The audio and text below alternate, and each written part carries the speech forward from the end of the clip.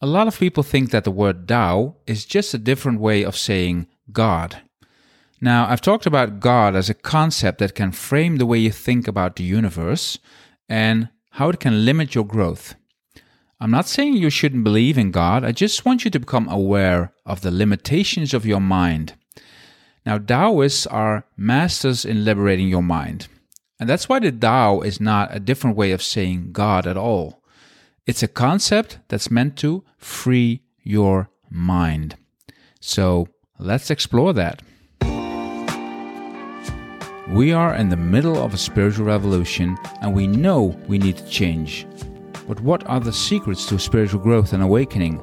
How do you get rid of the false beliefs and dogmas that no longer serve you? How do you see through your own spiritual BS? I'm Alex van Galen, aka the Dutch Taoist, and welcome to my podcast. Now, the Tao Te Ching is one of the most read books in the history of mankind. It's been translated into Western languages more than 250 times. And the funny thing is, most translations are not even based on the original, but they're based on the other translations. So you get a translation of a translation of a translation of a translation. And the need to keep translating this book is, I think, understandable because the whole book just keeps eluding your understanding. But what I want to talk about today is that I think it's meant to do that. It's meant to be so elusive. It's frustrating for many scholars, but not so much for the practitioners of the Tao, the people who actually practice Taoism, and not just think about it or write about it.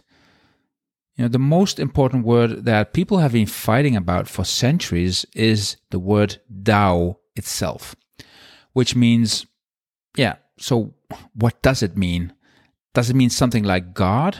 Like, all rivers lead to the sea and basically all religions and paths are more or less the same thing? No, I don't believe that for 1 second. I mean, it's tempting, but let's compare these things. God in the Bible, for many centuries, it was pretty clear what it was.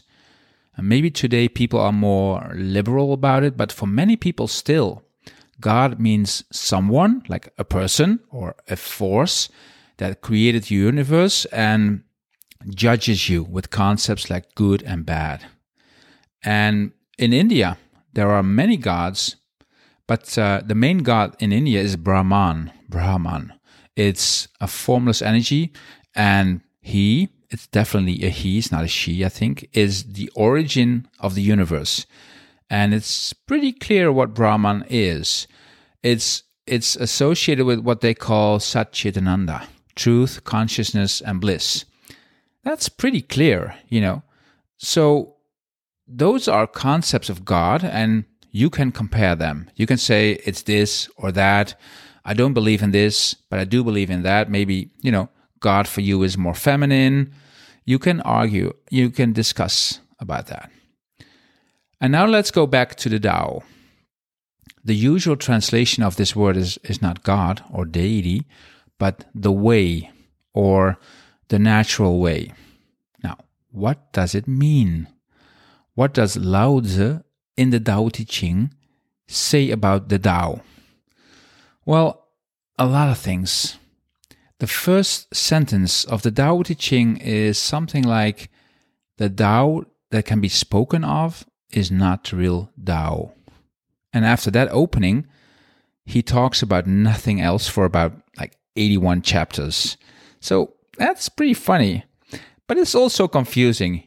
And then wait for what he tells us about the Tao. The Tao is eternal, it's dark, but it's also light, it's invisible, it is the mother of all things, all visible things. It's empty, but it's also full. It's deep, it's wide, and it's flowing. It is spontaneous and unfathomable. Now, you can say that's pretty confusing and not very clear. However, I think it's pretty clear. The Tao is the concept to end all concepts. It's a concept that's meant to free your mind of concepts. And once you're able to do that, there's nothing to hold on to. If you start thinking about the Tao, there's nothing to hold on to. All you can do is let your thinking go and just go with the natural flow of things. Because Taoism is all about the natural way of things. It's about living your life without interfering too much with your ego, your fantasies, your dreams and fears.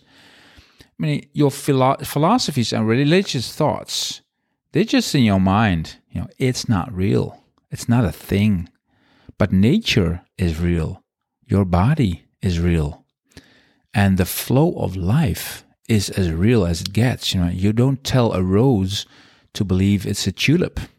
You just let the rose grow and blossom. That's the way of nature. And the qualities of your soul, you can just let them blossom without too much interference of your mind. Because your mind is so limiting. You think that thinking helps you, you think that, but actually it blocks your spiritual growth a lot. You see, the concept of the Tao itself is the greatest teaching of Taoism, and it's beautiful. So people can keep translating each other's translations, but they will never get anywhere with that. And the main thing in Taoism that people don't seem to understand is that Taoism is all about practice. It's about getting in your body and getting your body and mind free from the blocks so that you can rest in this great state of natural spontaneity. And once you do that, those short, elusive sentences in the Tao Te Ching, they suddenly start to make a whole lot of sense.